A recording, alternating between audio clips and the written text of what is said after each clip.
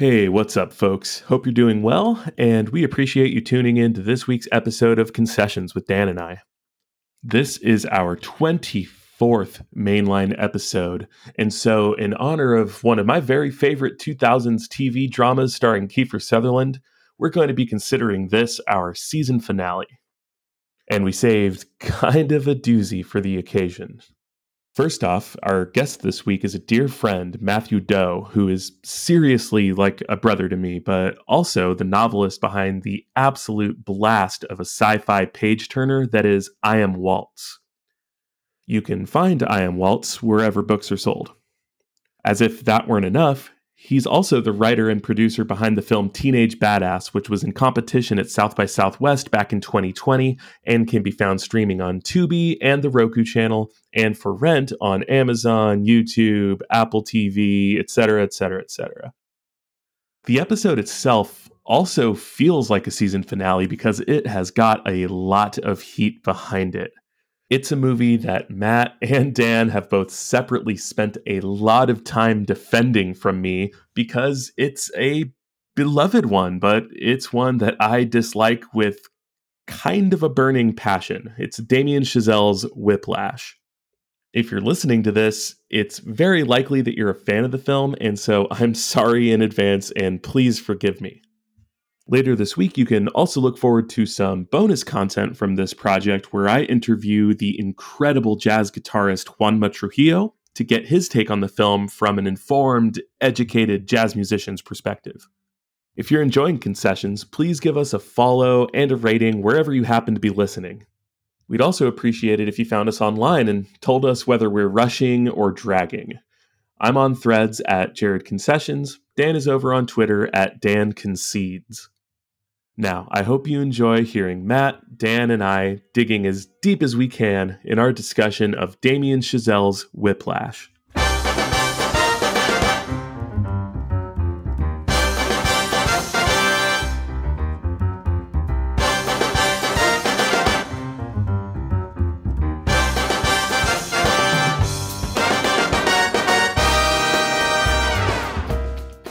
Welcome to Concessions. I'm Jared. And I'm Dan. And we are Russian Dragons. Right? This movie is about Russian dragons? I mean, I haven't watched this movie before, so maybe. Something like that. They say it over and over in the movie. But today we're joined by Matthew Doe. He's a screenwriter, author, producer, and actor working in LA. His debut feature, Teenage Badass, almost debuted at South by Southwest in 2020 before COVID decided to put an end to that. But you can find it online right now. We won't tell you where, so Matt doesn't lose his SAG eligibility. But you can find Matthew's sci-fi novel, I Am Waltz, on Amazon, Barnes & Noble, wherever else you find and purchase books. He's also the co-writer of Glorious the Musical, along with yours truly, Matt Doe. Welcome to Concessions. Thank you. What a great intro, Jared. It's great to be here with both you guys. I'm really excited. Why are you so excited? Because I'm excited to talk about this movie, The Russians and Dragons. Yeah. This Russian fantasy film, Whiplash, about Russian dragons. Russians and Dragons. Russians versus Dragons, debuting next week on the Sci-Fi Channel. That does sound legitimately like something that, like, you know, back in the days where you had the TV Guide channel and it would like be scrolling through. I could see that being a made-for-TV movie title that would be on the Sci-Fi Channel. It's a big departure for Damien Chazelle. You know, like his other work. It just, you know, you have all this other work. It kind of like builds together, but then you have this sci-fi. It's refreshing, I think. Yeah, it's good to see him really branch out, you know, especially on one of his first major feature films to really swing for the fences with something so avant-garde. To rein in a little bit, let's go around the three of us. Jared, what are you sipping on over there? I am still sipping on my Pelican Brewing Head Out American-style Hefeweizen Ale from the Oregon coast, Pelican Brewing, since 1996. Not a sponsor. Yet. What about you, Dan? I made myself a pint of margarita using my other industry or other career other than podcaster, which is my first career, of course, as a bartender, to just made a giant thing of margarita that I will be hopefully sipping on slowly throughout the podcast. So if I start slurring and getting excited, it's the tequila talking. What about you, Matt? I am enjoying about like 2 fingers of Bullet Rye. I don't know, it's a whiskey or it's a bourbon, but I'm doing that. But then I also have a Diet Pepsi just to counteract. If I get a little sleepy, I need to be sharp at the same time. It's all about balance. I understand that. Yeah, it's very important. Which this movie is not about balance at all. No, it is about the idea of stimulants in certain aspects.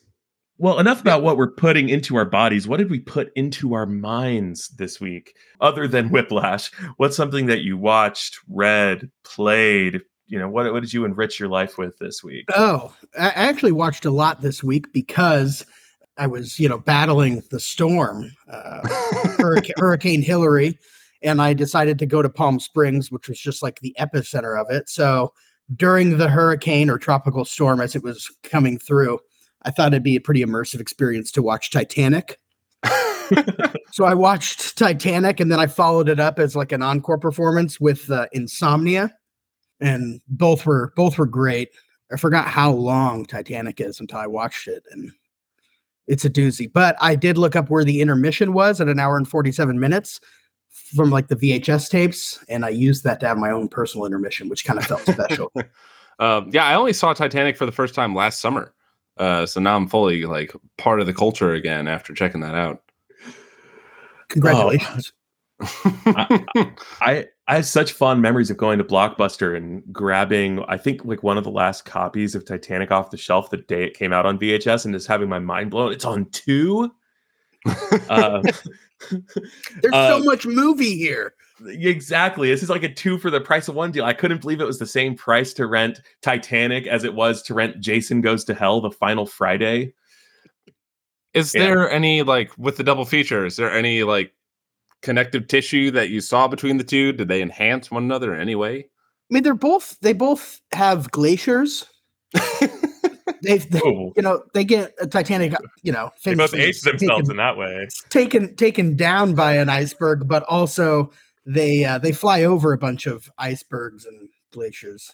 Yeah, see, those 2 movies are why we have fought the good fight, and if we're lucky, all the glaciers will be gone.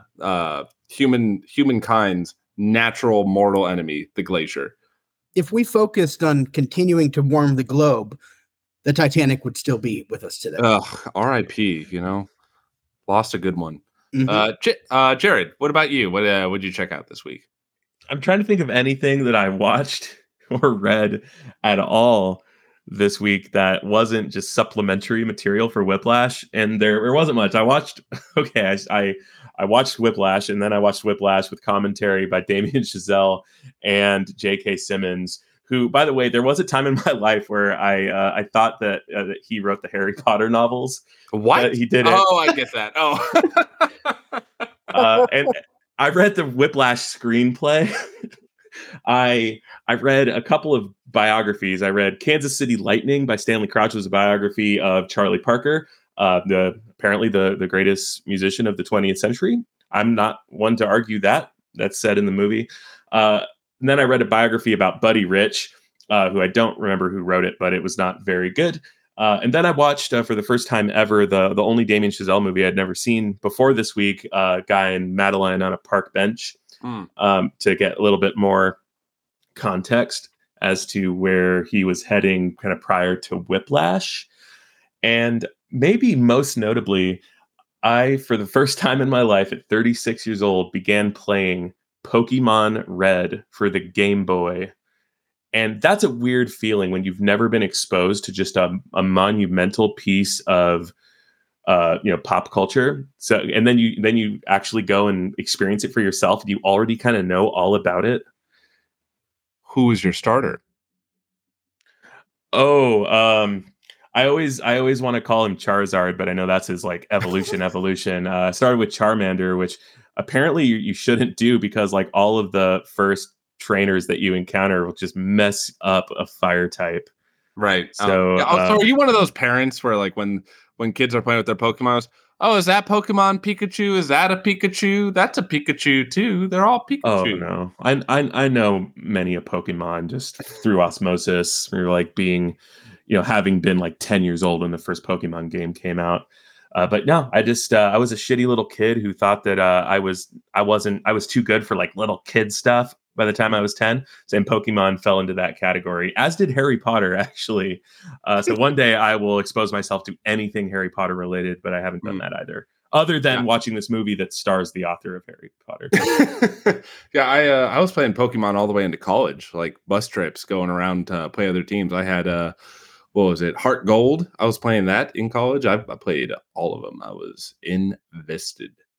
The only experience I have with Pokemon is when it was really popular when I was a kid, I got one of the books that told you how much they projected each Pokemon was worth, and I would have a bunch of like crappy ones and would ride around the neighborhood on my bike find kids with Pokemon cards and be like, "Oh, let me trade with you. Let me look at what you have." And I'd give them some of my crappy cards, and I take their whole deck, and then I just book it on my bike and steal them. So that's what I did with Pokemon, and I don't feel bad about it. Hey, that's real Sigma male hustle grind set that you were on from a young child. I'm very much a Terrence Fletcher type. Good for you, honestly. Dan, what about you? What did you watch? What did you read this week? So it's interesting. I had it loaded in the chamber that I thought I was going to talk about Chicago for my movie because that's just like a very fun little murdery film. But then the other day I watched My Dinner with Andre. I talked to Jared about it, but Matt, have you seen it? I have not. It's on Max right now, not HBO, but Max. It is excellent. It's kind of funny. It kind of reads like a cinematic podcast for about 2 hours, where it's just two people who are incredibly well spoken and erudite, just kind of go back and forth for about 2 hours. But by the end of it, I don't even know how to quite describe it. It's one of those, for lack of the cliche of it, it's one of those very like life affirming sort of films where you get out of it and you're like, yeah, man, it really is about all the experiences and the people that we love that makes life worth it. Wow, isn't that cool? It's like, for a movie to succeed at getting across a really cliche point in a way that doesn't feel cliche is really difficult, and they pull it off really well. Does it have Wallace Shawn playing himself, or at least a guy called Wallace? I forget what their names are, to be honest. He does drop an inconceivable, though, in the script, which is very fun. Really? But this is before Princess Bride, too. So it's just a word that he decides to use at a point. I think it's like 81 when it came out or something like that. That's wild. Wow. Okay. It's inconceivable, one could say. All right, but anyways, let's dive right into the whole this Russian dragon film, this fantasy epic that we've all watched this week. So Whiplash is a 2014 film directed by Damien Chazelle. There's also an additional directing credit for Nicholas Harvard. The writer is also Damien Chazelle. The editor is Tom Cross. It stars Miles Teller, J.K. Simmons, Paul Reiser, and Melissa Benoist. Benoist. I've been saying Benoit for years now until I listened to the commentary track on this movie, and it's Benoist. I'm glad that I really Midwesterned it, because there's a town near me called Beloit, or where I grew up, called Beloit. So like the O-I-S-T kind of sound, I immediately go Beloist with my heavy ass accent there. But yeah, that's Whiplash. Nice 2014 film. It definitely, when it landed with a bang, or I guess a drum kick, maybe. I don't know. That's the pun there. So yeah, let's just like go right into it. Jared, we'll start with you with your previous relationship with. Have you seen Whiplash before? What was it like watching it the first time? What was it like watching it this week? What's your previous experience with stuff in like films about music, films from Damien Chazelle, films about jazz? Just give us kind of some background about your feelings walking in. Yeah, well, I'd never heard of the director when I first watched this movie in 2014 in the movie theater. The first time I watched it, I remember being really, exhilarated by the movie, thrilled by it. All the tension and the release of tension, like very pungent stuff. Real smelly. No, but I do recall thinking afterwards, like, why did that movie make me feel bad? Like usually when like a movie gets my adrenaline going, I leave like kind of hyped, but I left that movie feeling like sort of violated in a way. And then I watched it again shortly after that, and really like without getting swept up in the the first time watching it, thrill ride, and really, really sunk to the bottom of my list of all-time favorite movies, or to the somewhere near the top of my list of the movies I disliked the most in my entire life. And since then, I've been a little bit lukewarm on Damien Chazelle's movies. I kind of liked La La Land. I kind of liked First Man. I liked Babylon a little bit more than all of those, but something about Whiplash has completely soured Damien Chazelle for me in a way that I'm not sure is I'm gonna ever recover from. Where now every time I think of Damien Chazelle, like I hear his name, my brain finishes it with Damien Chazelle, best known for having an Academy Award accidentally given to him. Yeah, that's where I'm at with this movie. I hate this movie in so many ways that I can't wait to count them in the next hour or so. So I'm glad we started off with a very mild, acceptable milquetoast opinion. That's a good way to ease into this discussion. What about you, Matt?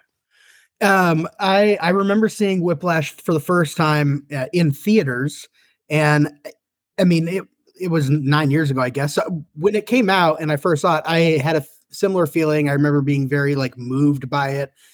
I didn't feel bad. I remember feeling what I thought was inspired at the time. I'm now watching it again. I'm rethinking whatever my 9-year-old mind was like 9 years ago, what I was thinking. I was like, you were 9? I wasn't 9.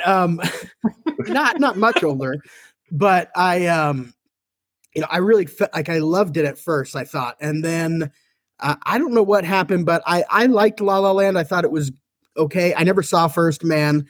And I hated Babylon. I by the time Babylon came out, I had pretty much decided that I thought Damien Chazelle is just like academia itself is trying to make a movie, and it's like so in love with itself and its like own education that I just wanted to like throw up. And then rewatching Whiplash this week, I wouldn't say I hated it. It's not like I'm not that passionate about my anger towards it. However, I did leave it going, oh, I actually think that this is not very good. Like, I think I'm not inspired by it. Now I just think it's a movie about abuse, where in the end, the abuser wins. That was my takeaway, which I didn't like. I didn't like how I felt at the end of it this time. Huh, that's interesting. I guess I thought that Jared would probably be the one dying on a hill, and we would be attacking him from the top of the We Love Whiplash hill. But I guess it's just me all alone fighting the hordes. Well, that's what Matt told me was going to happen. He said he loved Whiplash. and there are a lot of parts about this movie, a lot of things I do love. So you're not going to die on all the hills alone. Well, and it's interesting that you said like you're changing opinion over time, because that's very much what struck me upon my first viewing. I didn't check it out in theaters. I think I saw it about a year later. It was my senior year of college when I saw it, on streaming or pay-per-view or whatever. And I was immediately entranced by, the craft of it, the tension of it. Yeah, it's very exhilarating. I would say it has a similar experience like the first time I saw Uncut Gems, where just the whole time you're like, just, your whole body is puckered up and you're like, and, it's exhilarating to watch that. And especially at the time when I'm still, I'm 21 or 22, depending on when I watch it. I don't know exactly when. I'm still engrossed in the world of college sports, and the sort of ethos that the movie was showing for Good, Bad, or Other is one I was very familiar with, and it was very alluring. Like I definitely could tell upon viewing it now this week that I was on board with what J.K. Simmons was doing a little too much when I was younger, and now I'm seeing through it a little better now.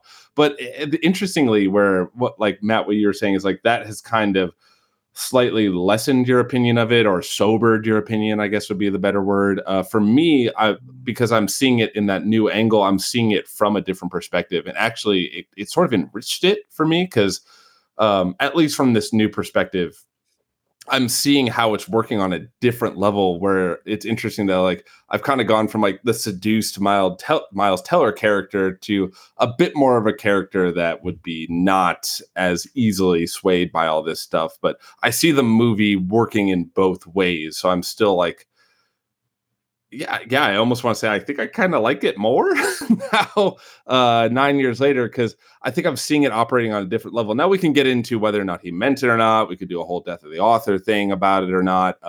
But just from my experience now, I'm seeing it as a bit of a richer text than when I was a little bit younger and more easily seduced by it. Going kind of, I guess just general Damien Chazelle opinions too. La La Land. First Man, fine. Kind of forgot about it. I love Babylon. Love Babylon a lot. So I'm still on the Damien Chazelle train. I'm still excited. Like if he comes out with the next project, I don't need to see the preview. I'm just gonna go see it. I think he definitely has an interesting point of view, and Lord knows he has so much creative freedom that I know when he's going to put something to screen, it's at least going to be a lot of something to take in. But yeah, but just moving right into. Let's just jump right into like the craft of this thing before we get into like the story, because it sounds like the story we're definitely going to be hemming and hawing about that quite a bit. Yeah. Yep. I wanted to start with what I think is most of the commentary that I read about, or most of the praise I've read about, is in two ways: is the sound design, and then more broadly the editing of this film is remarkable. Matt, I'll start with you because you actually do this. What did you think of like the sound design, the editing of Whiplash?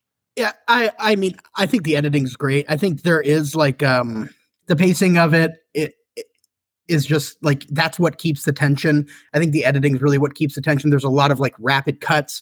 You get a lot of going to Fletcher conducting back to Neiman, Fletcher, and there's this like battle that's happening the whole time that I think happens because of the editing. You can shoot it a number of other ways, and you might really lose a lot of that tension that builds up between them, because it really is like, they, especially Fletcher's like so commands the screen. And the other thing is they shoot it really tight, right? Like the framing is pretty tight. You are in Fletcher's face. You are like just on the drum skins. You're looking at the bloody hands. Everything is like really intense and right there. So yeah, like that's a hill. The editing I love. Like I can't hate the editing of it. I think it won an Oscar for the editing. I don't remember exactly, but I think it did. And it makes sense to me. Mm-hmm, mm-hmm. Jared, what about you with just your general idea of, you can go specifically editing, sound design, but just kind of the bones of this film? Yeah, well, I want to talk later on a lot more about the editing and a specific thing Matt said about the length of the distance of the shots and the editing and how that actually evolves through the movie, and that'll become later. But I guess I want to focus on the screenplay, because that's a thing that was nominated for the Oscar, but I don't think Chazelle won for it. I think the screenplay is like so economical and just like whip sharp, like just like whip so sharp, you say. I did. And I think it does, like a couple things that I think it does just extraordinarily well is there's this sort of ambiguity that goes through the whole thing that informs Fletcher's character, and just not knowing exactly what his end game is, or how far he's willing to go, or how much is a facade he's putting on and how much is fueled by like real malice. You never know, right? Like you could at any point sort of prescribe to him like he's just evil, or prescribe to him he's an evil genius, right? But I think a cool thing that the screenplay does specifically is that the very beginning of the movie is just Fletcher observing Andrew playing one-on-one. And even though it's not explicit in the screenplay, that ambiguity I just mentioned goes throughout the movie until the very, very end. You can surmise that Fletcher must have been extraordinarily impressed by what he saw Andrew do at the beginning. And just the fact that that is never explicitly stated, it respects us enough as the audience to really ponder over that. Mm-hmm. But it is pretty obvious because the movie wouldn't happen otherwise. I think that is an indication of things that happen throughout the movie that trust the audience a lot more than your average film. Mm-hmm. And I think your comments about trusting the audience, I think, is where the movie can sort of get in trouble at points, because in its ambiguity, it can kind of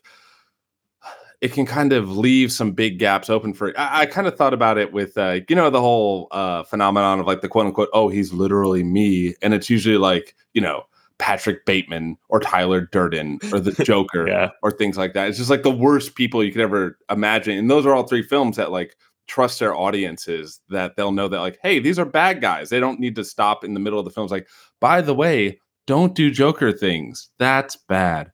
And then, just the cultural milieu takes it, where I think the film, by trusting the audience so much, it can leave the ambiguity to skew towards that this is ultimately like a story of victory, which I think is kind of Jared's main hangup on this film. I think that the film isn't ambiguous with it being a story of victory. I think it's trying. To me, I think the movie's trying to say that Fletcher's actions were appropriate and they worked. And I think at the end of the movie, Fletcher and Neiman and possibly Neiman's dad all believe that. Interesting. I didn't think about Neiman's dad in that one. Yeah. So to the thesis of the film is that the secret sauce to success isn't a kind and loving and attentive father that gives up on his own dreams of being a writer in order to enrich and encourage your own dreams of being a drummer. The secret sauce to success is spending like half a semester with the guy from Full Metal Jacket.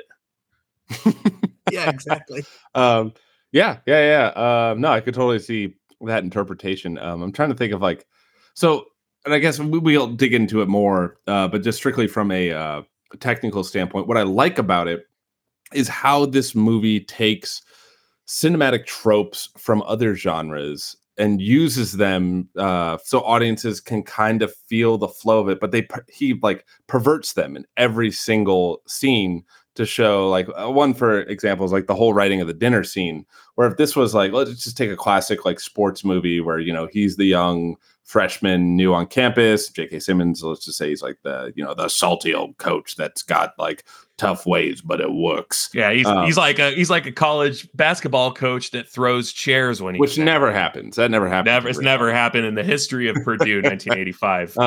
But there is always that scene where it's like, oh, he's got to like defend himself, and like people belittle him, and he stands up for himself. And the scene usually plays like, oh, and like he's growing a spine, he's growing confident. Like, look at him go. Where that same scene happens in Whiplash, except the takeaway is like, oh, he's kind of a dick. Like, this guy kind of sucks for the way that he feels. So it's hitting these same beats or similar beats in the screenplay, but they're doing it in a way that sort of subverts the tropes, to that hopefully like an audience that's like paying close attention to that can see. It's like, oh, he's like trying to seduce us into the story that seems like victory, but it's a victory with this huge catch behind it.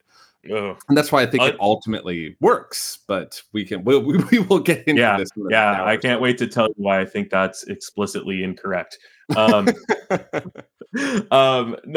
I do hear you though, and I think there actually was an attempt at that. Like, I think that you and Damien Chazelle agree. I do. Yeah. I think that's consciously what he was trying to do. Now it's another question whether or not it works. Yeah. So let's just get right into it. No. Can I say some? Oh. Can I please say some things that I like about this movie before I really just start the diarrhea? Yeah. You don't just want to be a hater. No. I want to make sure that I am at least tempering biases in some way. I think I want to point out some like actual technical things that that are really smart in this movie that I only noticed upon watching it many times now. Is the very, very beginning of the movie is like a very long and luxurious, just slow push in to Andrew just absolutely like kicking ass on the drums, which of course I mentioned earlier because you're Fletcher seeing him, right? But I think the cool thing that does is Miles Teller, he's a drummer. Like he can obviously play the drums, right? But he's not Buddy Rich. Like he's not one of the best jazz drummers in the world. Miles Teller isn't, right? So the movie buys so much trust by starting with a very long shot of Miles Teller actually nailing some insane drumming to a point where that's the only thing he probably really had to practice a lot, is that first like 10 seconds of the movie, because after that you never really see him like drumming for longer than like half a second. You see a lot of hands that aren't his drumming and like that sort of thing. But yeah, they invested so much like suspension of disbelief by just like starting the movie that way, that I think that's utter genius. Like that's so smart. Like that's something that, you know, the average Joe's not going to think about, but Damien Chazelle, it's like obvious to him, you know? Yeah, and we'll get into that too, of the whole like parallel to sports movies, and that's usually like a gripe of sports movies, where it's like, this guy is playing, I don't know, an NFL athlete, but he doesn't look like he can tackle. But yeah, this movie does a very good job of creating that suspension of disbelief of like, oh, this guy is actually a quote unquote like Juilliard level drummer. Yeah, actually it does that better than most sports movies for sure, right? Yeah. So thank you for your praise of Whiplash. I'm texting Damien Chazelle right now. I'm saying Jared has nice things to say about Whiplash, so he's very pleased. I think I sent him your number. He'll send you a text saying thank you. But yeah, let's let's just dive right into it. So the big question about this one is, does Whiplash fall into the really boring and problematic trope of that in order to be good at art or anything really, you have to suffer, you have to be miserable, you have to shut off everything else in your life and just be this tortured soul the whole time? Yes, yeah. I think this movie absolutely revels in just glorifying that myopic, obsessive, all around just completely unrounded person that happens when you dedicate your life to being good at something to such an extent that you destroy yourself and others around you. I believe that this movie gives a message that that's okay, and that is necessary to be the absolute best of the best. I think that there's a lot of stories in real life that the general population, they know just the basics of it, right? Like most people, they know that Kurt Cobain was like a very influential songwriter and musician and guitarist, and they know that he did a lot of heroin and that he killed himself, right? Those are the three things that they know about a very complicated man. You say the same thing about Hendrix. You could say the same thing about Joplin, Amy Winehouse, any number of musicians. Charlie Parker, right? This movie specifically leads you to believe as an audience that there were kind of two things about Charlie Parker that mattered. He was potentially the greatest musician of the 20th century, for sure the greatest saxophone player of the 20th century, and that he died alone full of heroin. The fact that that's the point of view that's the information the movie gives us, and then it ends with this person who's potentially on that same path having this, just like the movie ending right at his moment of absolute just triumph and catharsis and self-actualization even. And that's it. That's all we know about Andrew Neiman. That, it to me, is pretty fucked up. See, that's interesting, because the way I would see it, sticking to the, drug addiction and those kind of metaphors, and that's why I was thinking a lot with the final sequence, and we'll kind of tear more into it a little later, but I saw it as like, say this is a movie about someone falling into drug addiction or letting drugs like fully engulf them. I saw that last scene as like when that person like finally takes like, I don't know, meth or heroin the first time, and it's that like beautiful high and showing how good they feel and how wonderful it is. Because I mean, full disclosure, I haven't taken meth or heroin, so I don't know what that feels like. But I imagine it feels pretty good, or else you wouldn't fuck your whole life up about it. So I'm like, I see this as a movie, if it was a drug addiction movie, that the final scene is like their first hit of pure heroin, and you're seeing the ecstasy, but then you also know it's heroin, so you know where this is going. So at least that's how I saw it. I think I agree with Jared on it. To me, the movie, it almost seems to argue, like, because Andrew says that he doesn't want to be great. He wants to be one of the greats, right? It's not enough for him to just be pretty good, right? to do a good job. He needs to be one of the greats. And because of that, I think for him, that means that his life can't matter at all. There is no satisfaction that he is personally looking to gain from life. Everything that matters is legacy, right? People are none of them at the dinner table. Nobody knew Charlie Parker personally, but they're all talking about him. That's what Andrew wants. He wants people who do not know him when he's long dead and gone to be talking about him. That's like his end goal in my mind. And I think that at the end, he's been able to destroy himself enough that this new version comes out, right? And I think that he's like happy that Fletcher's essentially killed him. Yeah, that's a good way to put it. Essentially killed him, because there's so many parallels in the narrative that like Neiman is he's on like the path of Charlie Parker, or at least the way that Charlie Parker is depicted in this film, I think would be the fair way to put it. Do the ends justify the means? And you guys are suggesting that the movie is saying the ends do justify the mean. The whole, the rushing or dragging scene, the throwing the chair at him, just the pushing him past the point of any sort of like he's lost most of his humanity just to be one of the greats. And you guys are suggesting that the film says that ultimately that's what's required, and if you want to be the greats, this is the only way to do it.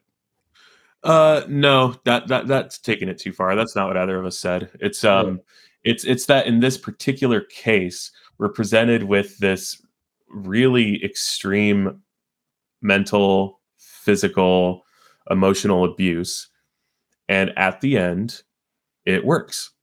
And not even, and I don't think there's any ambiguity, and I'm ready to just fire off why I don't think there's ambiguity. But before I do, I actually do want to really validate the thing that you said about the drugs and how like that is like a really valid interpretation. And I think one thing that supports that is that in the screenplay, and this was cut from the movie, Andrew's taking drugs the whole time.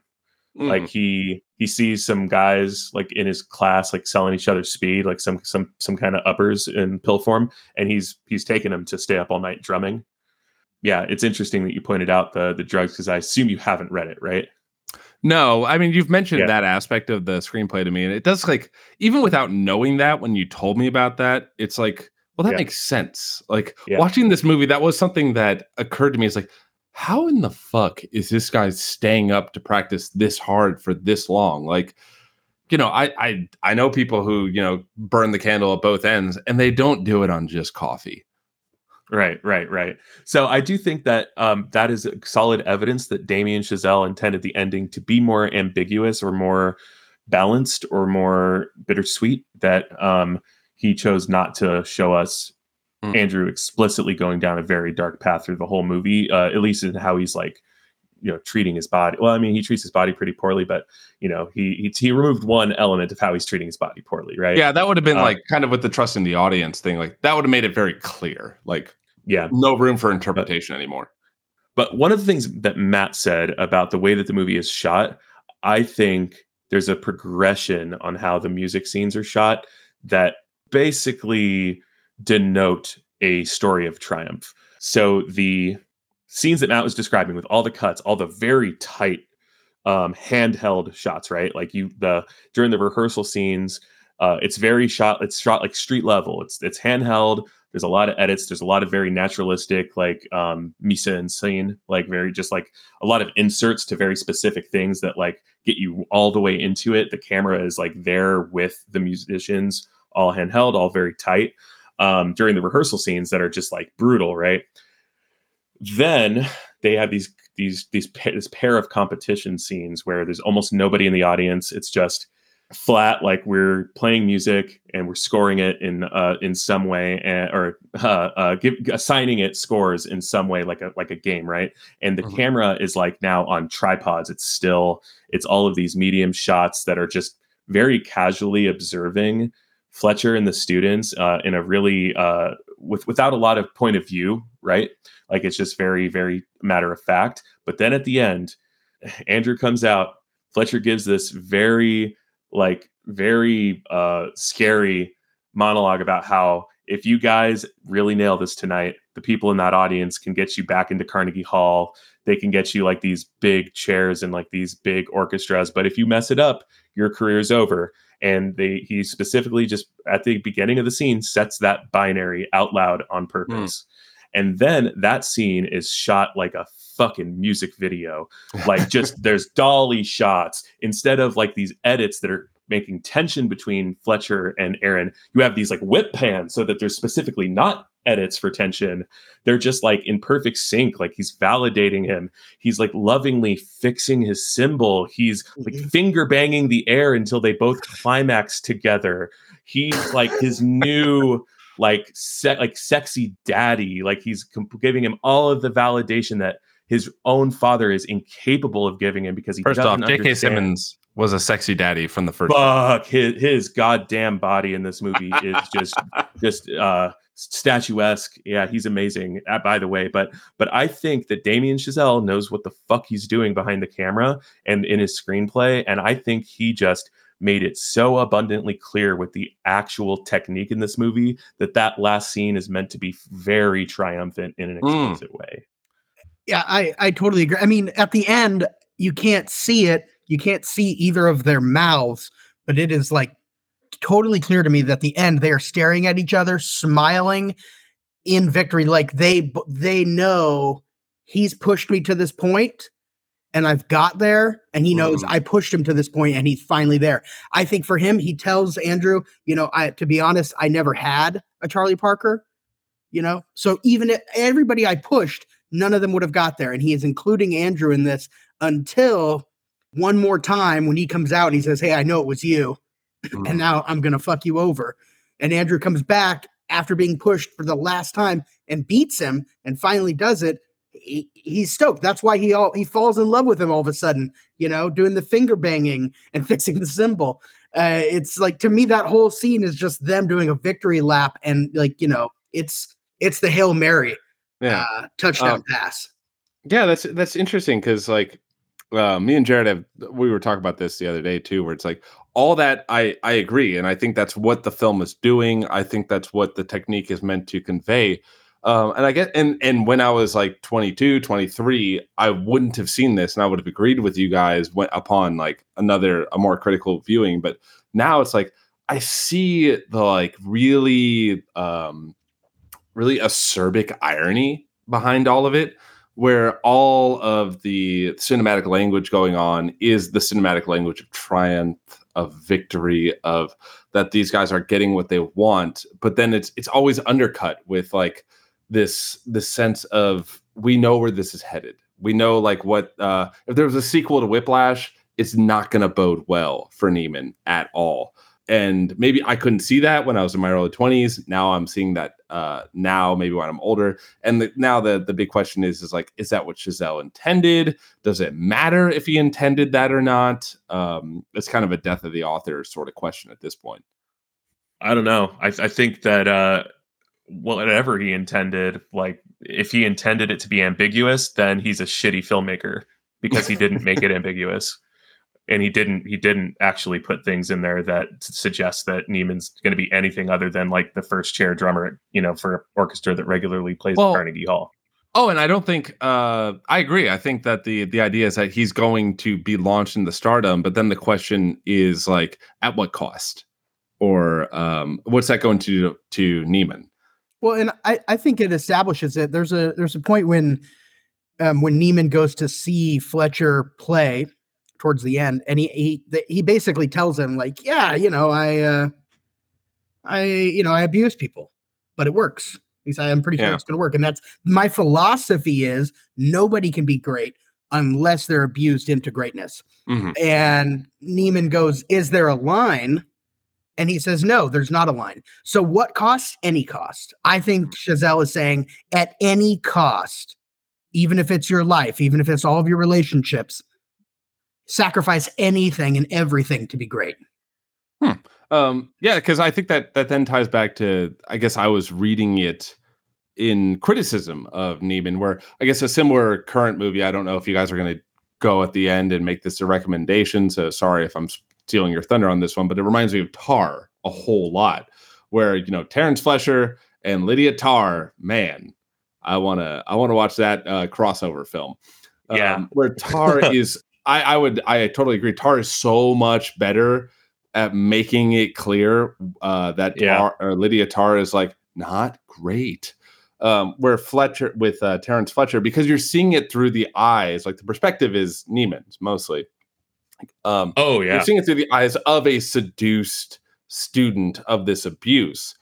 So I think the film has to take on that vision of someone of why someone would want or would get seduced to this level of abuse, to this level of being pushed way too far than what is necessary.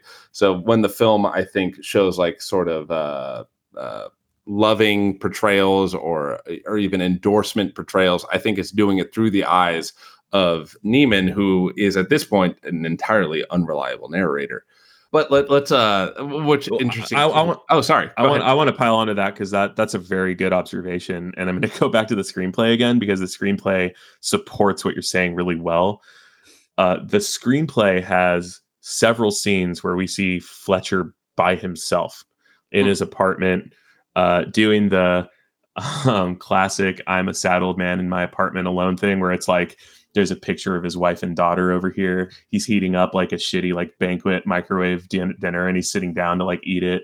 And I'm sad. Darkness by himself while he throws on this like really nice jazz record, and he's in there, and you're seeing all the different inserts of the things in his apartment. Later on, when they win that competition, he gives this like very kind of sweet speech about the guys in the band. In the movie, that's just also it just cuts away from it right before he starts talking. And there's a few things like that. And then, but they smartly got rid of that and just turned Fletcher into this enigmatic, unknowable, monstrous force of nature that does ground the entire movie in Andrew's subjectivity, which I think was very smart. And again, the difference between a good writer and a good filmmaker is Damien Chazelle realized that and did what you described, Dan. But yet you're saying, even though, that would have cheapened the narrative, it would have made it much more black and white. But yet by making it ambiguous, it's also muddying the waters so much to an extent that it's sort of endorsing it in the end result. Yeah, I mean, I just think that there's so many people that feel the way that you do, right? But there's also so many people that feel the way that we do. Even if it was a 50-50 split, that is 50% irresponsible and makes this a bad movie. Yeah, I totally get that. Actually, then we'll get into this later because I have some more explicit thoughts about that. But moving on to the we'll call this genre of Whiplash, because Whiplash isn't like, it's about music, but it's not really a music movie. Like, it's kind of using music or the music scene to talk about other things. And Jared, I think you said in your reading of the script, like, Chazelle explicitly brings up other genres specifically, and I think that's why I gleaned onto it very easily. The genre of sports films. So if you want to, you're the one who read the script here. So if you want to kind of go a little bit deeper into how is Whiplash secretly a movie about sports? Yeah, I'll just again just spout out the thing from the screenplay that jumped out at me, and I don't want to steal your guys' thunder for what you want to say on this topic, but the screenplay, when we're introduced to the other guys, when we're introduced to the Nassau band, like the lower level band that Andrew's part of at the beginning, they're kind of the classic jazz nerds, right? They're like real jazz players who are nerds, right? Like most of the jazz players that I know look a lot more like me than like Dan, right? I thought jazz was for cool guys, smoking those jazz cigarettes. Well, there is that one guy, Ryan Connolly, who could be like your little brother in this movie, the other drummer in the Nassau band, but he ends up in the studio band too. But anyway, when we go and meet the guys in the studio band, it describes them as all like tall, powerfully built, muscular, handsome, like a varsity football team. It describes them as, I think it literally says that they seem like a football team or something along those lines. And I think the intention in the screenplay was just to make Andrew a small underdog, which also happens in a lot of sports stories where the little guy, the literally little guy, the Rudy, is able to play football. But yeah, you don't really get that in the movie. Like the guys that are in the studio band, you don't get great looks at them, but they don't look like Greek gods or anything like that. But it is in the script that he points out that they look like athletes. Yeah, I mean, I think there's so much with sports movie genre here. Like, I mean, there's a training montage for all intents and purposes, basically. Like you mentioned, the training, the underdog story, the fact that they're going to competitions. There's like, the competition before the car wreck, like even the car wreck scene, which I think he subverts a little bit because you have like, oh my God, the unexpected injury. The star player is going to be out. Is he going to be able to recover? They subvert it by making it not something he's got to like fight through and recover from, but just something he's so gone at this point that he just completely ignores the fact that he just got T-boned by like a semi truck and just takes off and is like, I'm going to do it anyways. I am unstoppable at this point. And so, yeah, I mean, the whole thing just, it drips in all of those like sports movie tropes, but I think they work. Like, I mean, all of that is like the tension that I actually like, it just fits in the movie. And even though like, I think the reason why, like, I think I generally, it's not that I think it's a bad movie, that I don't like it. Right. Like, I think there's a difference from not liking it and being like, it's a bad movie. There's all of those similarities are things that I think are good about it. That's like interesting because it's really what helps like drive that tension, because it's going to be a movie about this guy becoming better than he is. If it's not that, then what is it? And so it's going to fall into those tropes. And I think it's interesting with how you're saying it's like the star player overcomes the injury and he like makes it so that he can shine. And I think, Jared, especially you have more experience in music than I do because I have zero experience.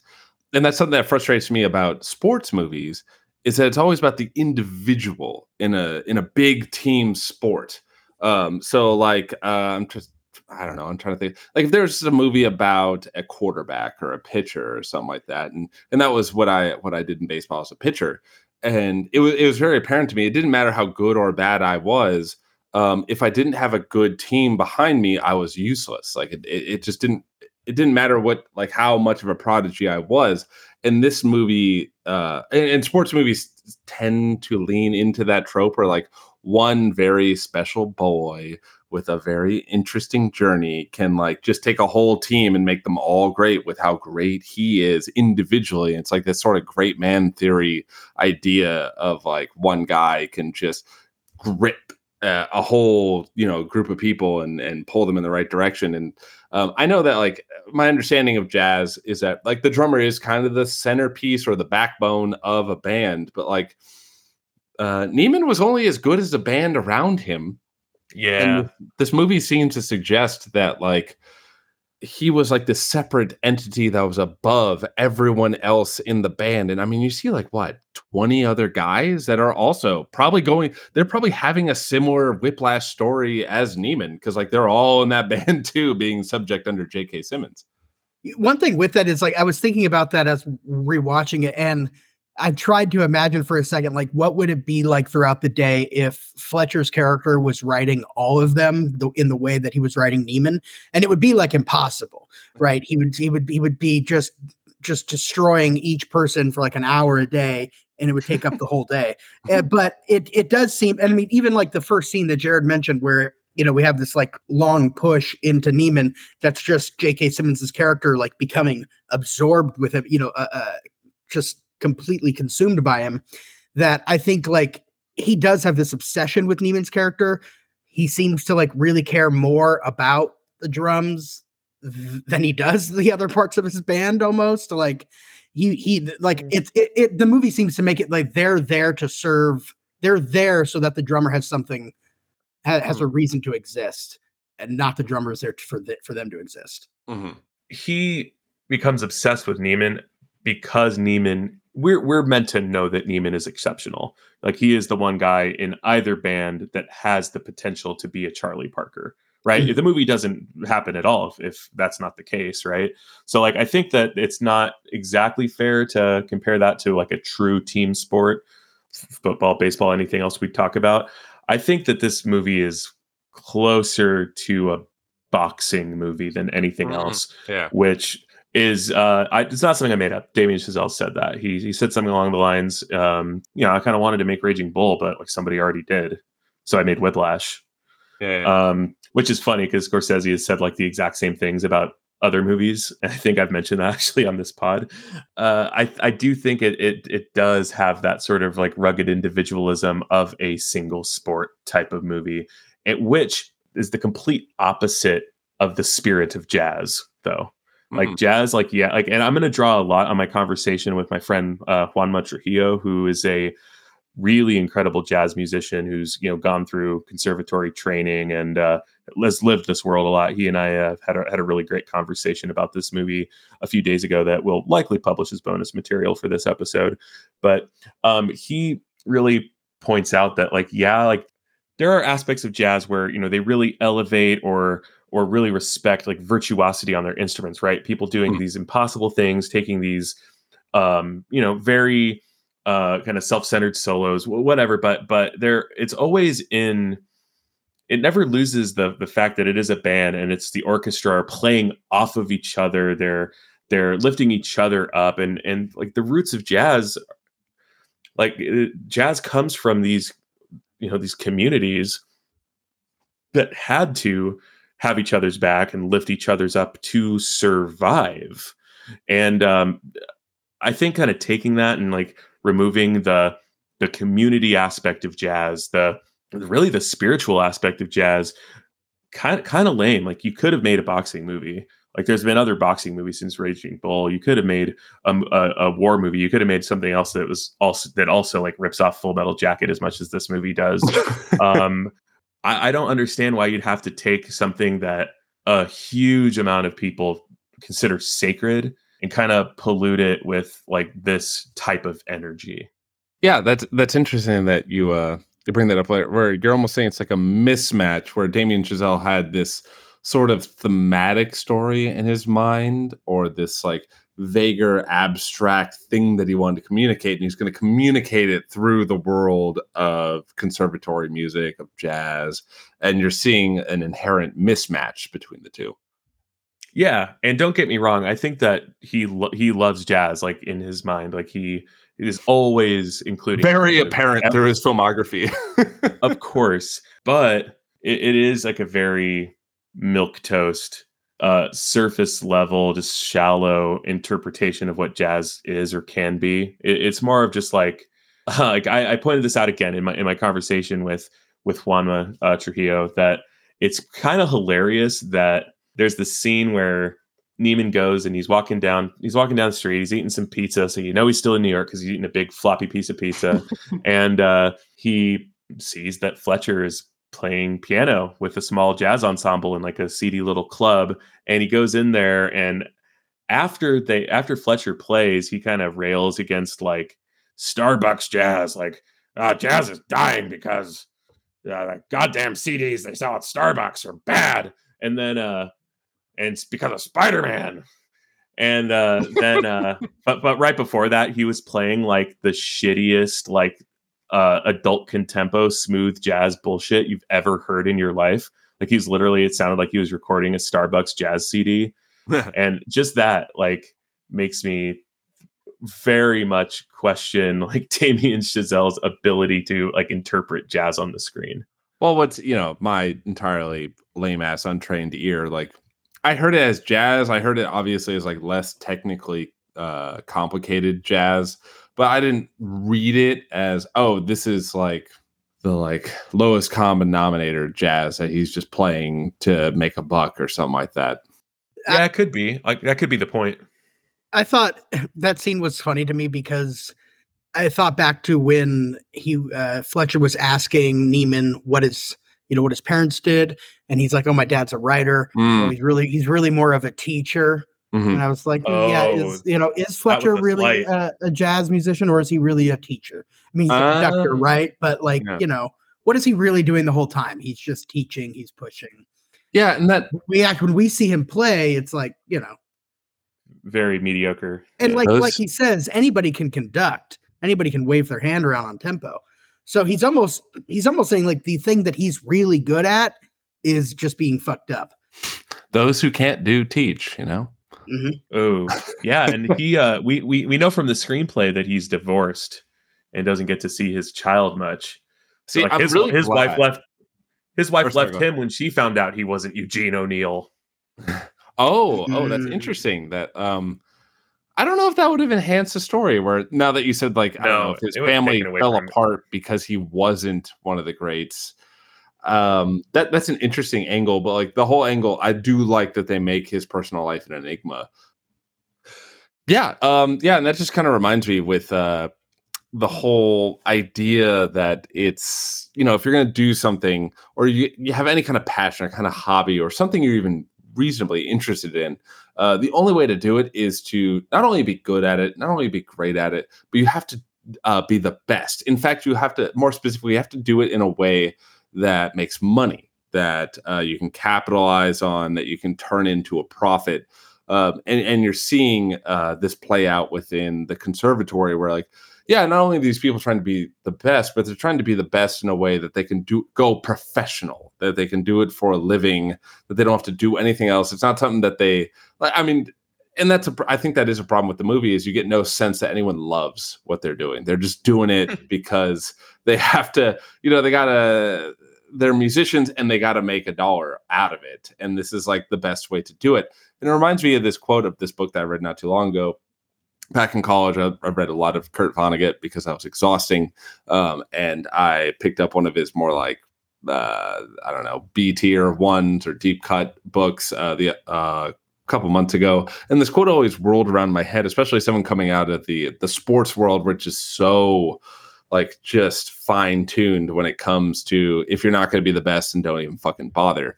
And it goes something like this, where it's a moderately gifted person who would have been a community treasure 1,000 years ago has to give up, has to go into some other line of work, since modern communications put him or her into daily competition with nothing but the world's champions. And that I feel like that just like really applies to Whiplash, where it's Neiman couldn't just be good. He couldn't even just be great. He couldn't be like I don't know. I think that was his cousin or something. He couldn't be a D3 star quarterback who's just really enjoying playing college football. He had to literally be the best with no asterisks on it, no exceptions to it. And if he's not that, then he doesn't even fucking bother.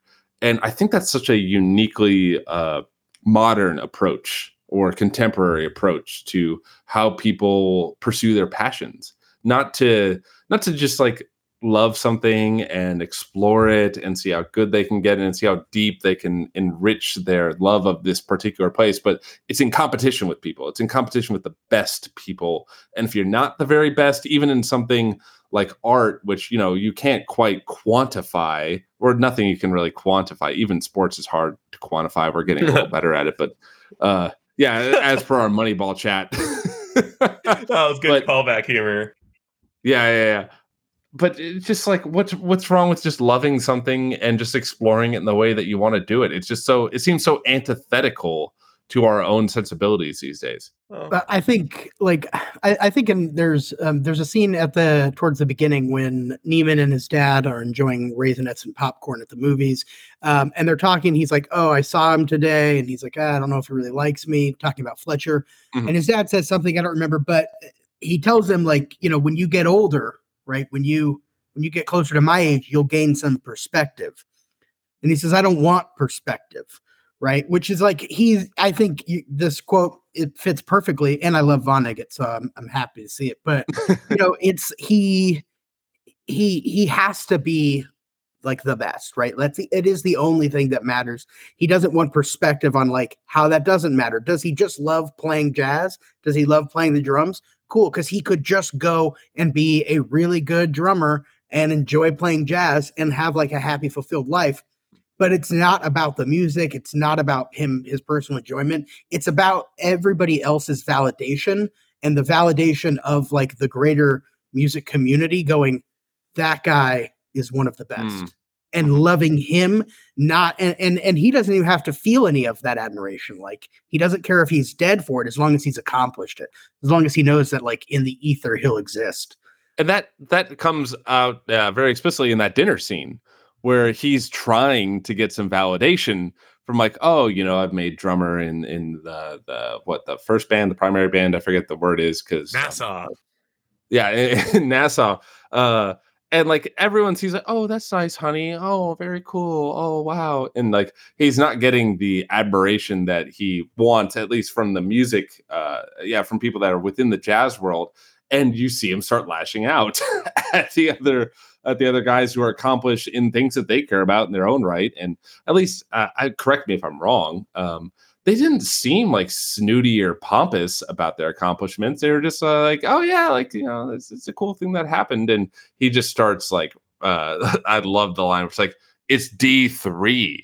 Yeah, and I think the other thing is like the average. It almost kind of points out that like I think that's where it's like the movie feels like very like sometimes not maybe like pompous or like it's just in love with academia because it's like these bread and butter meat and potatoes people that he's family members with don't understand at all what he's accomplishing, right? They understand these Neanderthalic things like playing football or whatever, right? Like that's like what it seems like Neiman's perspective is. He looks down on them because their accomplishments are just ridiculous to him. They're normies. And they're normies, and they don't understand his accomplishments because they're too uneducated, right? Or ill-informed to be able to understand what he's trying to accomplish.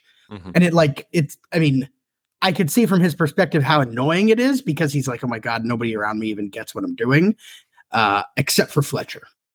Yeah, and what you're saying is about like the academia of it all and the like very particular perspective this film generally takes, which I think it's a critique I certainly am in line with when it comes to some blinders on this film, where this is definitely a very East Coast ivory tower academic, like there's a right way to do jazz, there's a wrong way to do jazz kind of film. And I think like there's at least attempts at critiquing it, but I do agree. I don't think it succeeds. And one of the ways that's I think the most obvious, especially on this viewing, is like Fletcher is kind of introduced early on in the lower level band of like just dropping like dismissive misogynist comments at the one woman you ever see in this school that's in a band that gets highlighted at all. And then when you get to the top level band, the quote unquote varsity band, if we're going to use the sports metaphor, all dudes, all men. And the particular kind of abuse that Fletcher puts them through is really masculinely coded. So I was wondering if you guys saw that too, or if you guys have thoughts on that, or where you guys are with all that. Yeah, well, I think I want to just more broadly talk about this movie's treatment of women and people of color, if I can, because that ivory tower, academic elitism that you're talking about is also like white elitism. Especially if you're going to make a movie about jazz and like.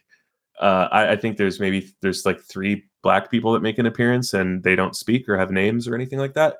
And, like 2 women, and one of them is just used as an example or like a victim of Fletcher's abuse. The other one is just used as an example or a victim of Neiman's personality flaws. And that's it. That's who they are as people, those female characters. And that's pretty much, you can't really say much of anything about that because there's not much to chew on, but the race thing and the academic elitism thing, I want to point out something that really bugs the shit out of me about this movie, or at least the characters' perspectives, is that it seems to either critique this idea or to actually espouse it, that somehow academics are a valid substitute for life experience. Like like Charlie Parker. Okay. Just to suggest that there's any sort of parody or and I'm saying parity, not parody. Like there's any sort of parity between the maturation or the artistic maturation or the maturation of knowledge between Charlie Parker, a black man who was born in the 1920s South, who died before integration even happened, who basically had to weave around sundown towns to even play his music, who dropped out of high school to practice the saxophone, to suggest that there's some sort of common ground between that person and this guy who, like, this white kid who apparently comes from a social, like, has the social status or social class that where he can just make a snap decision to transfer between Juilliard and Columbia the first time he encounters a pulley. And that's just like a thing he can do, is like hilarious, but also racist. Like, it's so like this movie is so like completely dismissive towards, well, Charlie Parker in particular, and just like any comparison between the fictional character in this movie and Andrew and of Andrew and the real life Charlie Parker, and that they could actually have some sort of like parallel ascent in their crafts or in their lives is ludicrous. Well, it'd be like sticking with the whole, this is sitting in the genre of sports movies. It would be like making a basketball movie where it's all like, I don't know, a team of all white dudes that go to a school like Duke or Stanford, or like a very high level prestigious school. And you're watching, it'd be like really weird to see that they're all white kids, they're all very well to do, and they all like are being compared to the struggles of a player like Allen Iverson or something like that. Yeah, it would be it would people wouldn't stand for it, but I guess like jazz music is niche enough that like you can actually muddy those waters and get away with it, and not only get away with it, but people will like love it.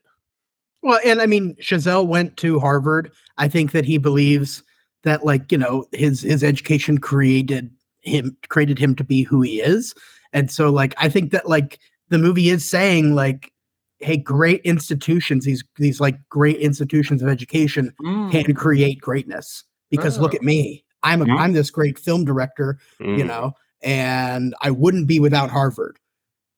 That's interesting. Yeah, I never thought of it from that angle. And like, I guess in his particular case, like, he's not entirely wrong. I'm sure going to an Ivy League school certainly developed his craft.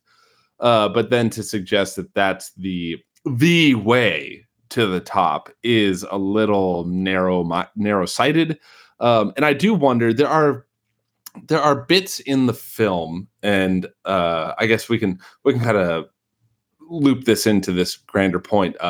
I was fascinated with Terrence Fletcher's kind of a monologue. It's a conversation, but it's mostly a monologue about, like, you know, there's no more harmful words in the English language than good job. And that's like the big one that I remember. But then particularly in this viewing, the small line that really just kind of like weaseled its way into my brain and really has been bothering me lately is like, he says something like glibly or passe about, not passe, but glibly about, oh, no wonder jazz is dying, because like no one wants to put in the kind of work that like I'm trying to get people to push to. And that's so weird, because it completely ignores the historical reality of like why jazz got good in the first place, or got big in the first place, and the pioneers of jazz that really pushed the medium forward into the mainstream. Not even the mainstream, because interestingly, like, you know, the pioneers of jazz were mostly ostracized, because, you know, it's sort of like how, you know, like more hardcore gangster rap is these days, where it's like, oh, it's that dangerous, you know, urban music that causes the kids to do the drugs, you know, the jazz cigarettes of it all. And so to even imply that jazz is dying because the kids dropping 60 to 70K a year aren't into it enough, it's just ludicrous to me. I don't know. And it's so ludicrous to me that I almost feel like the film is aware of it, but I don't know if you guys picked up that same vibe. Yeah, there is like I guess like a narrow, like Fletcher has like a tunnel vision on his purpose and like his value, that it's like absolute and this is the way that it should be. He is the like, and he's carrying the torch of jazz. He's helping it stay alive because he's so passionate. And why can't I find students that are as passionate as I am? It's going to die with me. You know, it's almost like he has this like grandiose vision of himself. I mean, also just on, you know, is the movie, I mean, like, yeah, I think like Fletcher's character is clearly sexist. I mean, and his whole style is like this super hyper masculine method, right? Like the whole time watching, I kept going, man, this guy would just crush it if he sat down with Joe Rogan for 3 hours. And, Oh yeah. They could talk about alpha brain shit, and like they could all these snowflakes are just ruining music. And he could say, if he told Joe Rogan the worst 2 words in the English language were "good job," Joe would be like, "Oh my god, yes, exactly, dude." Yeah, man, these goddamn participation trophies are just making us all soft. Yeah, no pain, no gain, right? Like nobody wants it hard enough. Yeah, that's Fletcher's whole thing. I do think like some of the lines are pretty funny. I think like that good job line. I think like Damon Chazelle probably got a big kick out of it. It is like a standout line in the movie, and it really embodies like Fletcher's whole philosophy. I feel like. And that's what all the way back up to the top where I'm saying like the movie seduced me more than I care to admit when I was younger. I remember when I heard that line for the first time, like Gnosis, like the worst words in the English language were "good job." I'm like, fuck yeah. Yeah. No, he's so right. Yeah. Like, no participation there's no such thing as good enough. Absolutely. Well, yeah, like the first time I saw this movie, I felt inspired by it, Yeah, no, I totally agree. And I think maybe that aspect too is why I kind of can agree with you guys as this movie can be dangerous. But let me here's my little main rebuttal to the whole thing about whether or not this movie is rotten to its core, where when you make something, you have an intention behind it, you send it out there into the ether, the cultural ether, and it can be misinterpreted. Big examples are Fight Club and American Psycho, as I had said earlier, where Watchmen is another big one with Rorschach, where these characters, the people who created them and developed them and then put them to screen, the idea was to not like these people, yet they made them so seductive that people then latched on and were like, oh, that is so me. I feel so seen by it.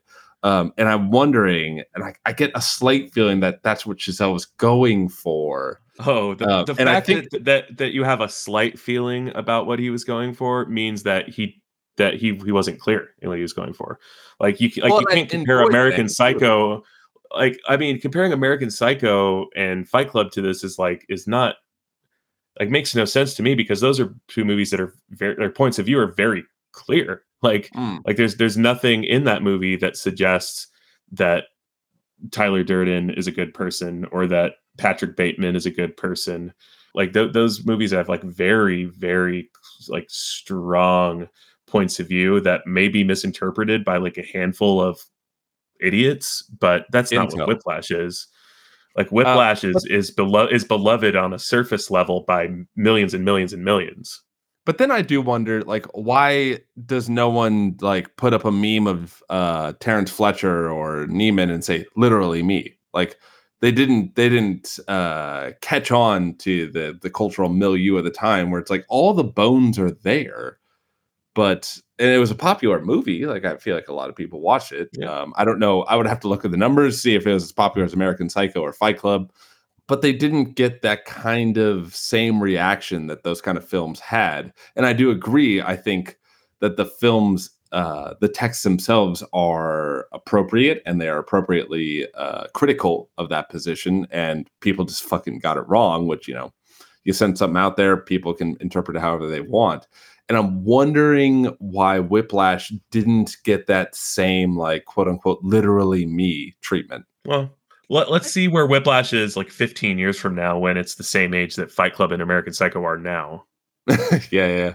I think part of it is that Fletcher is the antagonist, not the protagonist, right? In those other movies, like Patrick Bateman's the protagonist, and in Fight Club, both singular guys are the protagonists. No spoilers for Fight Club. Yeah, if I'm spoiling Fight Club for you, like whatever. Sorry, wrong podcast. You deserve to have. So basically, what you're saying is, this movie, if it was Fight Club, it would be Tar, essentially. Well, yeah. Tar is a great example of a movie that does everything that you're describing very clearly and beautifully and objectively. Actually, but what you said about the protagonist though, and like what you were saying about like the magnetism of Patrick Bateman or Tyler Durden is something that I have a real bone to pick with in this movie. It's Miles Teller is not good. Like he Go on. it's very clear that like the movies that you described or Tar or a plethora of other films that he's a protagonist that we're not supposed to think is a good person, right? Like that's very clear, right? Like you don't watch Tar being like, oh, I would love to like have coffee with Lydia Tarr. Like you're not watching There Will Be Blood being like, oh man, me and Daniel Plainview would be such good friends. But you are sitting there being like, I could fucking watch Lydia Tarr all day. I could watch Daniel Plainview all day. I could watch Patrick Bateman all day. On and on and on and on with a bunch of examples like that. You're never going to say that about Andrew Neiman. And I think that you may have with a better actor. Like I think that Miles Teller is just repellent in this movie, like beyond just playing a bad character. He has bad juju. And I think that's kind of like the one thing that it might like lend itself like it be good in a way is because you kind of want Fletcher to beat the shit out of him. Yeah. But put this door in a locker. Yeah. Fletcher does embody what I'm wanting though. Truly. That's funny, especially with like Fletcher being like he almost has like the arms of like an NFL referee, where he's just got like giant pythons and he's like this older bald dude. It's like he's just so clearly like, I just want Fletcher to just like pick up Neiman and just give him a noogie and shove him in a locker, take his lunch money or something like that. He does way worse to him, right? Yeah, that is true. Why do you think Fletcher told them? I mean, except for it just being for the benefit of the audience, why do you think Fletcher showed emotion, even though it was like stoic emotion, showed emotion and told the students about what's his name, Sean Casey? Oh, well, that's easy. It's to show that he lied, that he's willing to mislead his band. Yeah, well, that's why the audience gets to hear him be vulnerable, but why does his band get to hear him be vulnerable? Yeah, it's interesting because basically, and I've had the same thing with coaches before, where he says like, this is only music. It's not life or death. Like, yeah, it's very important, but like, no one's gonna die. If like, don't push yourself to the point of death because it ain't worth it. Whereas same with sports, where it's like, yeah, like don't ruin your life over it. And you see him kind of like pay lip service to that, which is very interesting. I think maybe I'm finding it out as I'm babbling here. That he says all that, but then he completely goes back on what he's saying and goes back to this very intense thing, like it is life or death. And then for the audience, you learn that he's lying. So it even doubles down on the level of manipulation that he's willing to go through, and especially upon repeated viewings, you see like little bits and more layers of just how calculated and manipulative he is from the get-go. Like even little bits of, he gives Neiman the exact sheets that he needs to practice in order to get into the band.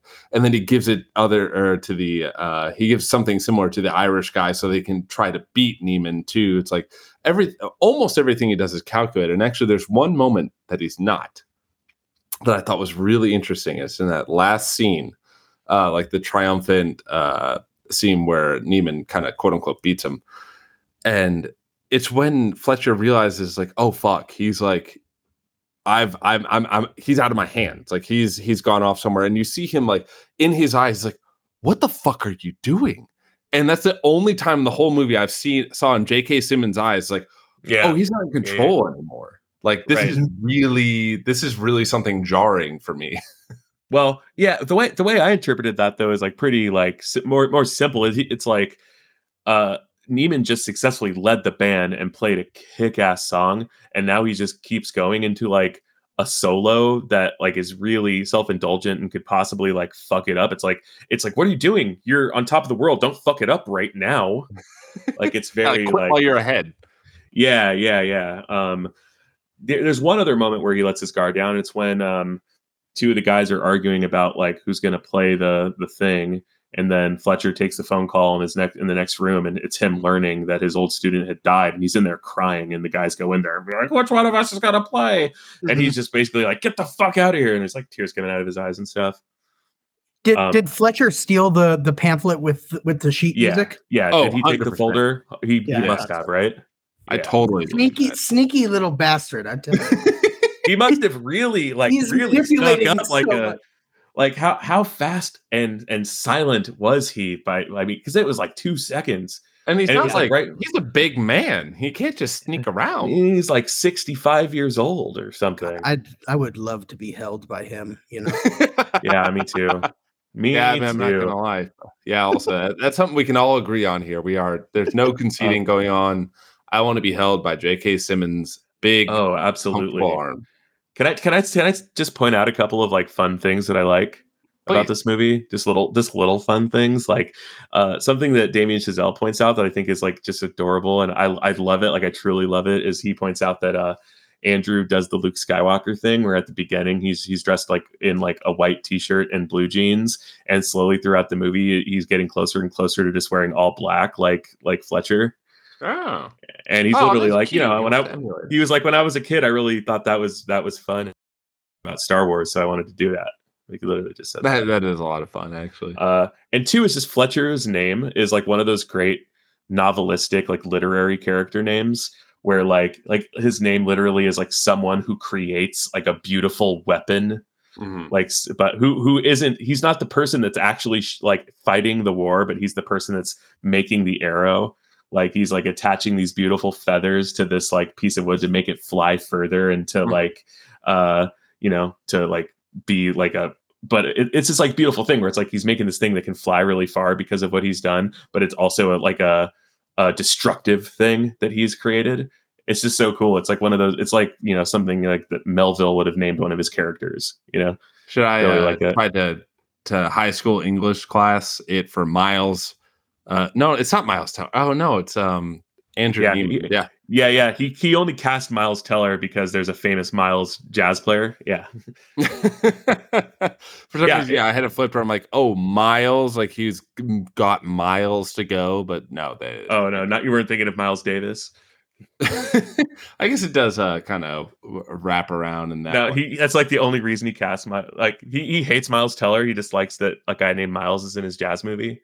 Where I'll give a full disclosure where this is the only movie featuring Miles Teller where I really like Miles Teller in this. And it's not to I'm sure he's a very nice guy. I'm sure he is kind to the people around him, so I don't mean to do Miles Teller slander, but man, it's not a lot of charisma on the screen when I see him there. Like the new Top Gun, I'm like, ugh, Miles, like, you know. I liked him in the new Top Gun like a lot. Really?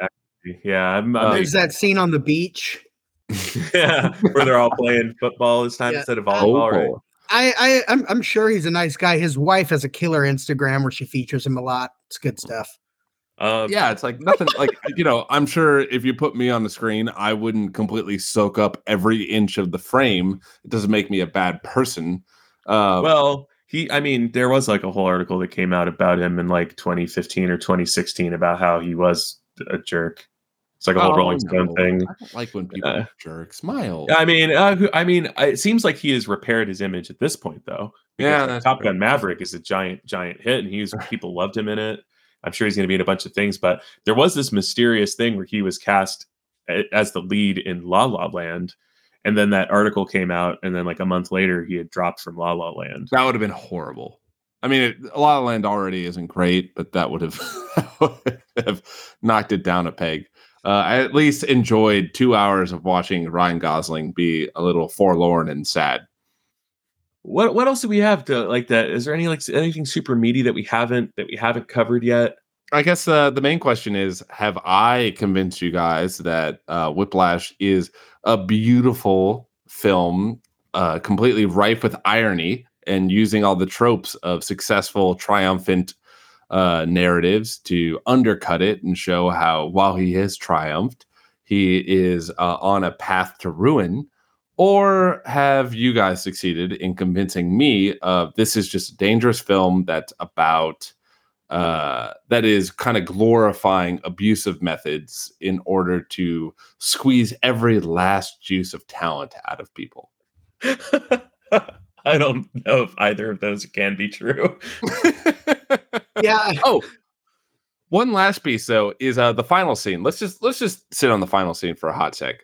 Kind of really erotic, like those two guys. Oh yeah, Oh my god, tender, loving, but also like for like a little bit like roughly erotic as well, like to undercut the tenderness. mm-hmm.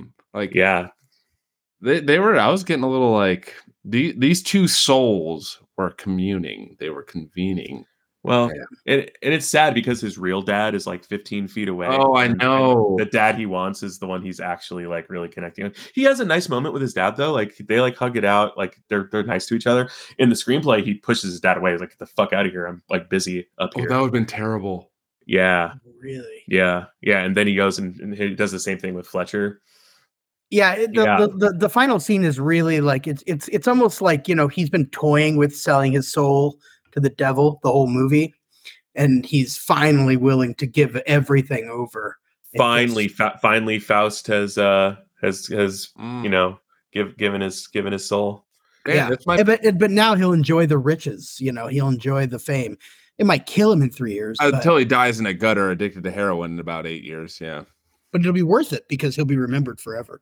Yeah, to him at least. And I think that's why that comment right there is why I think the film succeeds, because yes, Neiman got what he wanted, but I think the film succeeds in showing it's like that's not something you should want. I don't. I think being the greatest musician of the 20th century would be anyone's idea of success. Yeah, I think I think it's really hard. I think the movie doesn't want you to go, yeah, he did it, but it wasn't worth it. I think the film is saying like, oh, it's definitely worth it. Or Yeah. at least it's honest about if you're gonna be the greatest musician, I guess in this case of the 21st century, in this day and age, in these material conditions, this is how you do it, and choose for yourself whether or not that's virtuous or not. Yeah, well, I mean, I think that really though, the movie is from Andrew's subjectivity to him. Mm. The greatest possible validation that he has achieved it is Fletcher validating it. And at the end, he gets unabashed, explicit validation from Fletcher, and then the movie ends immediately. True. I don't know what else to take from that, man. Like, I actually really think it's fucking cool that this movie ends at the climax, that it literally just completely, just disregards any kind of denouement. But like, man, I don't know how it could possibly be any clearer that him and Fletcher like are in agreement, and they've both won, and they're surrounded by people who also seem to believe that they have won. Right. No, I totally agree with that. But then it's a perspective of the audience, and that's kind of this third party of like, what if this is all rotten? And I guess I picked that up where it's like, yeah, they won, or Fletcher wins, Neiman wins, the people, or the ivory tower judges also win because they get to see some new talent or something like that.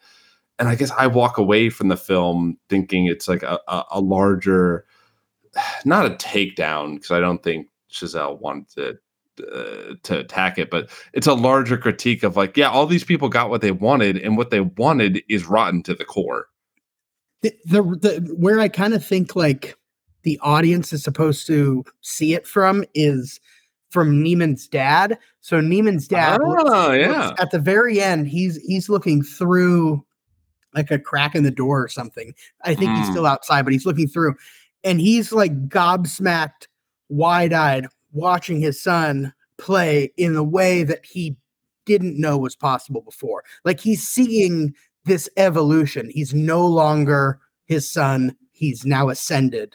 And so for me, I took it as like, oh, I'm the audience. I'm the dad. I'm in the in the audience section of this theater watching this.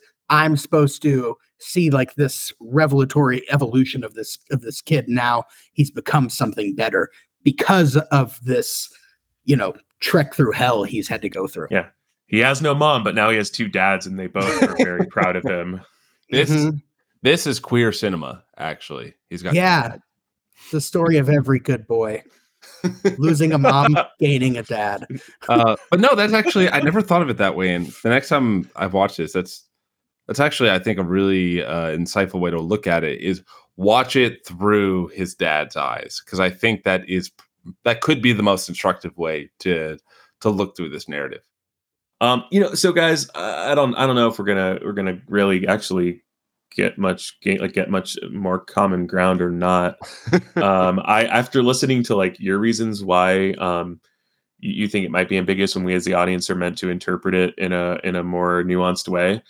I don't think it's in the movie. Like I think that like you can do that and you can interpret that way, but I don't think there's actual like tangibles in the movie that support it. I don't think that we have enough time to try to actually dig into that further. Oh, come on. We can make this a 4-hour episode. Yeah, I know we also we wanted to do, I mean, there's certain things that like have been beaten to death. Like, is the music good in this? And like, is this realistic for like a prestigious jazz conservatory and that sort of thing? Like you can find content on YouTube, and actually a lot of that stuff, and also like the hand waving away of like people of color in the movie. Yeah, we should put out the bonus content of my conversation with Juanma, because he covers it in a way that I don't think any of us really could, or it would be appropriate for us to. And that also includes like some of the things about Charlie Parker and like all the different like mirroring that we touched on a little bit here, but Juanma will touch on more as someone who's in the world of jazz, who is a person of color, who kind of lived it and has a little bit more of a sharper perspective on that sort of thing. That's a lot more earned than any of ours. But I will concede this. What we're doing, the very nature of this podcast, is exactly what Andrew Neiman and maybe Damien Chazelle by extension are discussing in that dinner scene, in that none of us know Damien Chazelle. None of us know really anyone who made this movie, but here we are talking about it for 2 hours, having an extraordinarily enriching conversation about a powerful movie that I happen to really hate, but I will concede that it is an obvious inspiration for incredible conversation, and it is a very powerful movie. Yeah, and that's and I agree. Like this isn't one that I hate, obviously. But there is something really fascinating in a movie that you have a strong response to, and it initiates really interesting conversation. Yeah. Oh God. Like, listen. Let's say I'm a jazz drummer, and that's what I've devoted my life to. And there's two paths I can go down. One, 90% of the people who, like, let's say 90% of the people that listen to my drumming, they fucking hate it, or they're okay with it.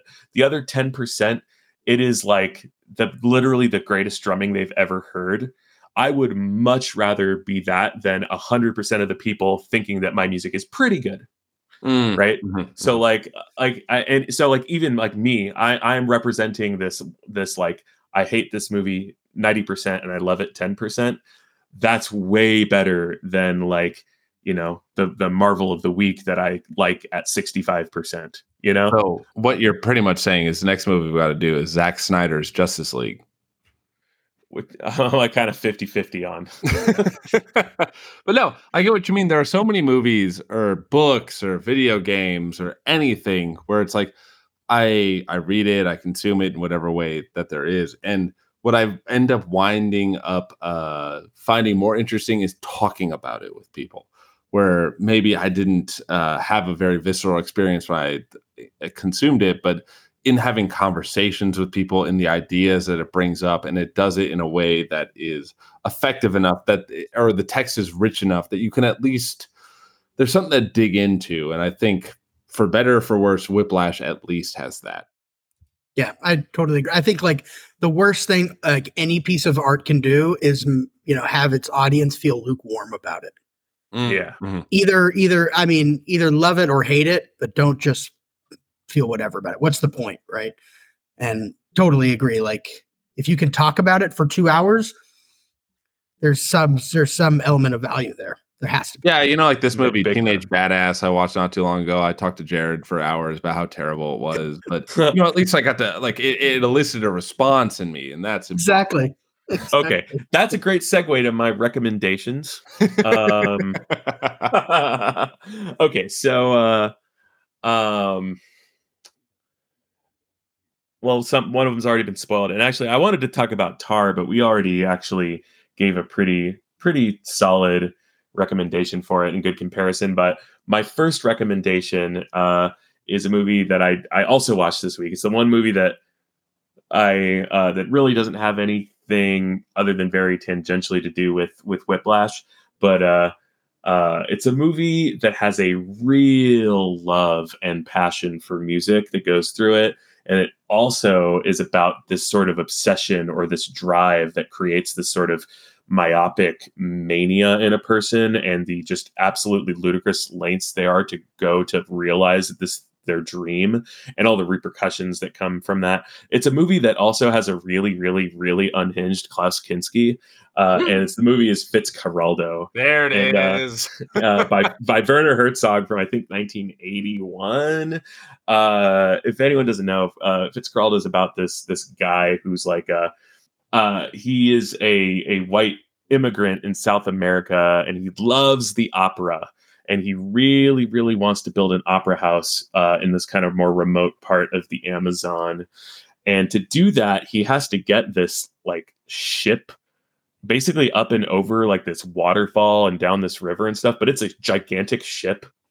And it's all just about his obsession with getting the ship from point A to point B, which should be impossible. But it's not, because Werner Herzog did it in real life to film the movie. And so there's a whole documentary that I forget the name of. Why am I forgetting the name of the documentary? But you can look it up. And there's a documentary about Werner Herzog's the lunacy that he put himself and his crew through in order to create this movie, and how it exactly adds this meta narrative to the movie itself. And it's a kick-ass movie. It's about music. The people in it really love music, unlike some movies. And yeah, Fitzcarraldo is my second favorite Herzog narrative feature, right after Geary the Wrath of God. And I think he made this one like maybe 5 or 6 years after that one, also with Klaus Kinski. And yeah, Fitzcarraldo is a good anti-Whiplash from my point of view. Yeah, Matt, do you have any if you double feature Whiplash, what would you put it with? I do. Yeah, I would have suggested Tar as well, but I'm not going to. So I think my recommendation would be Nightcrawler. Jake Gyllenhaal. I think it's a pretty similar movie. Actually, it came out the same year as Whiplash, I think. Is it 2014? If not very close. But they're both movies about like people who are like overly ambitious and who are willing to do anything to become successful, even if those things are immoral, possibly illegal. And yeah, I really like Nightcrawler. I think if you liked Whiplash or you didn't, it's a movie you should check out. And I think they explore similar themes. Yeah, no, that's a great pick. I didn't even think about that. That would be I just still have that singular scene of I can't remember exactly how it happened. Like someone's being pulled off on a stretcher, and then you just have that shot of Jake Gyllenhaal just like looking down at him with the most evil face I've ever seen in my life. Yeah. But for mine, so I like to wind mine up by describing it and seeing if you guys can guess it. So this is a movie from the 60s. It's a French movie about, and the reason why I thought it was similar to Whiplash, where this is a movie where it's someone who has a very particular idea about the best way to do things and a code of what is right, what is wrong, and follows it so strictly and so religiously that it destroys his life. He's isolated. He has no outside life outside of this very particular way that means success. I'm being vague on purpose, because if I said some specificities, it would be very clear. We got 1967 Les Samurai as a double feature with Whiplash. And I think the character, I forget his name exactly. Hold on. I'm going to go right over. Oh, Jeff Costello. I think him and Andrew Neiman would be two kindred spirits, just in very different vocations that they're trying to do. Interesting. I haven't seen that. I haven't Yeah, seen that's either of these recommendations. I need to check really? them out. If you like Drive, this is a good like proto Drive. Excellent. I love I'll recommend a movie that Matt has seen. So I do think that there's ways that that there's like some very striking similarities between Teenage Badass and Whiplash that I think that ring a lot more true for me in Teenage Badass. Also, Wait, Matt, have you seen Teenage Badass? I have. Oh, okay. how many times, like if you count all the time, all the editing that you saw, all of the even the scenes that you participated in, like let's say you count every take that you as an actor did, how many times have you seen, how many times have you seen 100 minutes of Teenage Badass total? Probably like 25 times. I've seen no movie 25 times. I've seen Frozen 25 times honestly, this year. Like I don't honestly, I could not. I mean, I could watch it again, but I like it's so hard for me to go through watching it. Just because I've seen it so many times, and like, editing it or just like, prepping any like promotional materials for it. Like we had to watch it so many times. Yeah. Which I mean is normal, but it's like, oh God.